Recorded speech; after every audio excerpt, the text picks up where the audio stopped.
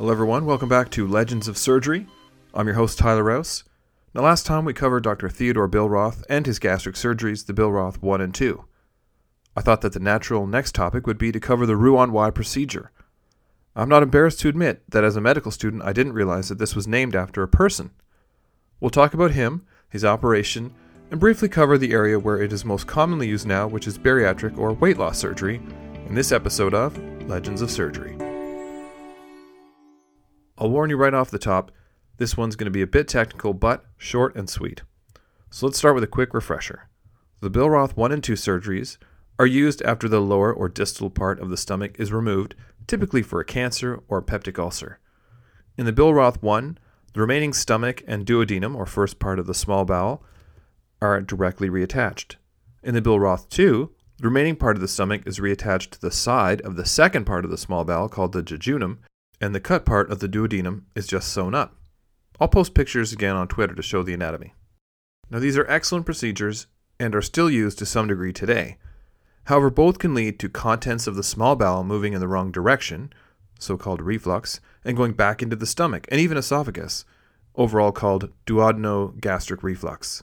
Now this can cause unpleasant symptoms in the patient and lead to complications, and furthermore, the patient's anatomy doesn't always allow for these procedures. So this led to the creation of another operation called the Roux-en-Y by the surgeon Cesar Roux. Let's meet the man, then talk about the operation. Dr. Cesar Roux was born on March 23, 1857 in Mont-la-Vie, Switzerland, one of 11 children. He studied medicine in Bern, Switzerland, graduating in 1880, and then trained under Emil Theodor Koger, the Nobel Prize-winning surgeon, who we talked about a little bit in podcast 28. In 1887, Dr. Roux began his long tenure as chief of surgical departments at the County Hospital of Lausanne. At the founding of the University of Lausanne in 1890, he became its very first professor of external pathology and gynecology. His practice also covered a lot of things, including surgery of the extremities, head and neck, urology, gynecology, and thoracic surgery, a real jack of all trades. He first did the operation for which he is best known in 1892, and reported on the technique in 1893 in French in the journal Revue de Chirurgie.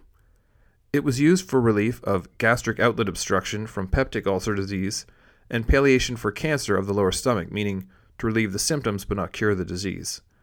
It's a complicated surgery, and a picture here definitely is worth 1,000 words, so Google it or check out the picture I'll post on Twitter, but I'll take an attempt at briefly describing it. So the jejunum, or middle part of the small bowel, is divided or cut in half. The distal end that leads to the lower half of the small bowel and colon is connected to the stomach. That leaves a piece which starts at the beginning of the duodenum, which had been attached to the stomach, all the way down to where the jejunum was cut. At this point, it's not connected to anything. So the top of the duodenum is sewn shut, and the jejunum end is anastomosed or connected to the side of the other part of the jejunum. I know it's a bit hard to follow in words, but basically you have something that looks like the letter Y, hence the name. His paper described an initial series of 29 procedures done between 1888 and 1893 to relieve gastric outlet obstruction where food and liquids aren't able to get past the stomach. He was unenthusiastic in the paper, not surprising given the 50% mortality rate of the patients, meaning half of them died. Imagine getting that past a research ethics board today. He later in 1897 reported on his experience with 50 patients, bringing that down to 30%, and by the time he'd done 116 cases, he had the mortality rate down even further to 11%. Not great, but better than 50. Dr. Roux followed his patients long term, and in the ones that survived, typically ones that had benign disease, he noticed that they developed ulcers at the anastomosis or connection between the stomach and the jejunum. Remember, that's the middle part of the small bowel.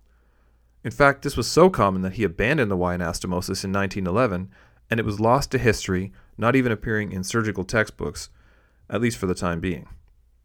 So let's go back to Dr. Roux. In 1900, he visited Dr. Harvey Cushing's clinic in the United States. Cushing, a famous surgeon who we'll get to soon, said, quote, "Roux is a rough diamond, an interesting man, looks like Kipling, does excellent work, and comes nearer to being the kind of man I'm looking for than anyone else I've seen," end quote.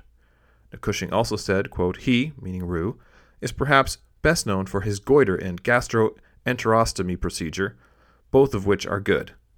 It's marvelous to see him enucleate a goiter, no anesthesia whatsoever, not even morphia, in from 8 to 12 minutes for the entire operation, end quote. A bit complicated, but pretty flattering words. Dr. Roux became well recognized throughout Europe as an accomplished surgical innovator and educator, with special interest in arthritis, osteomyelitis, which is an infection in the bone, pulmonary tuberculosis, prostatectomy, and goiter surgery, that's in the thyroid. He also performed the first recorded adrenalectomy for removal of pheochromocytoma in 1926, beating Charles Mayo, one of the founders of the Mayo Clinic, by 7 months. So an adrenalectomy is a surgical removal of the adrenal gland, which sits atop the kidney, and a pheochromocytoma is a type of tumor that can arise there and can produce too much epinephrine, also known as adrenaline, which leads to things like a racing heart, sweating, headaches, and dangerously high blood pressure. Anyway, Dr. Cesar Roux retired in that same year, 1926, and died on December 21st of 1934 in Lausanne, Switzerland, at the age of 77. So I thought we'd move on to one of the current uses of the Roux-en-Y procedure, and that is bariatric or weight loss surgery. Now first, as regular listeners know, I like to find out the origin of words, and I've never stopped to think about the word bariatric before, but now I know that it comes from the Greek word baros, meaning weight, and iatric, pertaining to treatment. Now those in medicine may know the word iatrogenic, typically referring to a problem or illness caused by treatments, which makes sense. Another connection to that root word baros is barometer, which measures atmospheric pressure or weight, or for more medical connection, hyperbaric chambers. Now, these are pressure chambers that can raise the atmospheric pressure to treat divers for decompression illness, or so-called the bends, so named because of the joint pain felt when bubbles of nitrogen gas form in the blood and tissues. Anyways, the term bariatrics first came into the English language around 1965, and the idea of using surgery for weight loss came from the observation that patients that underwent surgery that removed part of the small bowel for whatever reason tended to lose weight. The types of operations for surgical weight loss can be divided into restrictive and malabsorptive procedures, or some combination of the two. So the restrictive types decrease how much food the patient can eat, making them feel full early and thereby reducing the number of calories that go in.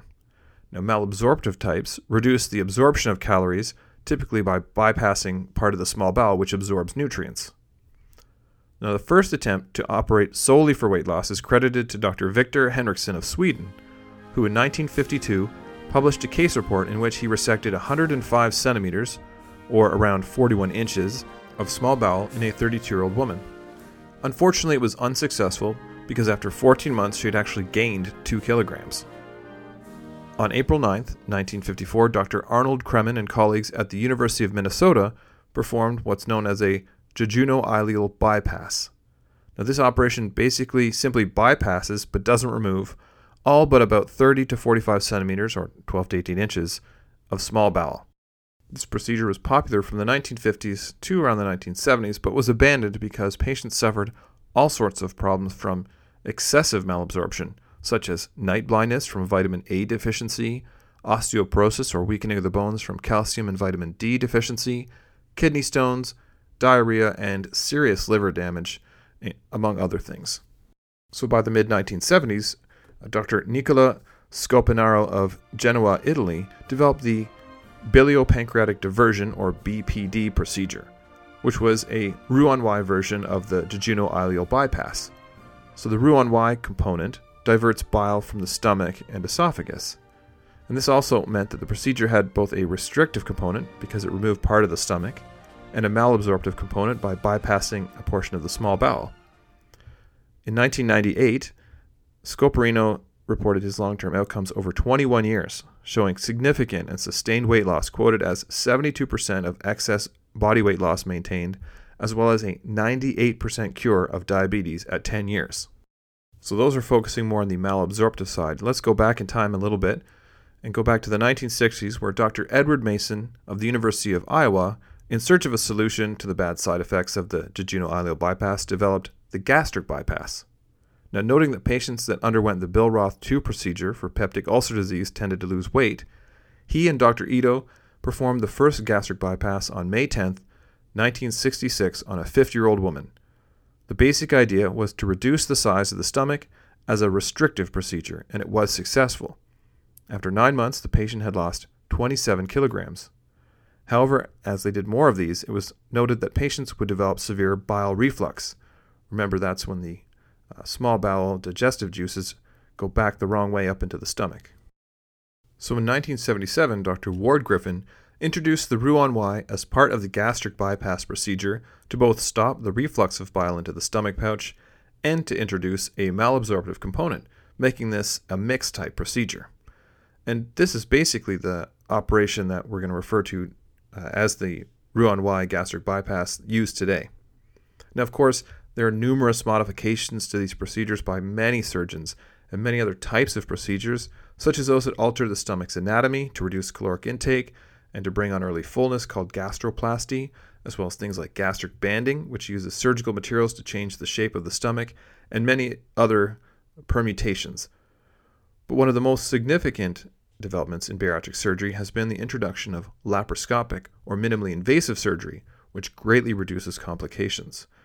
Now, the first simplest procedures occurred in the early 1990s, but the first laparoscopic Roux-en-Y gastric bypass procedure was done in October of 1993 by Drs. Whitgrove and Clark, and is now one of the most commonly performed procedures for weight loss. Finally, it should be noted that the Roux-en-Y procedure is used in a number of operations, not just weight loss, which are collectively known as Roux procedures. This includes reconstruction after stomach cancer surgery, and obviously the kinks were worked out, so to speak, as we now know how to medically manage ulcers. Issues with bile duct obstruction and with the pancreas, anywhere from benign lesions to cancers to trauma to transplants. So the procedure invented by a Swiss surgeon in the late 1800s for peptic ulcer disease and stomach cancer is now part of one of the most common bariatric surgeries performed in the 21st century, the laparoscopic Roux-en-Y gastric bypass. Pretty amazing how surgery will take something from one area and repurpose it for something completely different. So that wraps up another episode of Legends of Surgery. I hope you enjoyed it. Next time we'll have a little change of pace and cover the fascinating and surprisingly ancient history of rhinoplasty, aka nose jobs. Now, please rate the podcast on iTunes and leave a comment there, or follow me on Twitter at Surgery Legends. Like us on Facebook at Legends of Surgery, or send an email to legendsofsurgery@gmail.com. I'd love to hear from you about your thoughts on the podcast or ideas for future episodes. And as always, thanks for listening.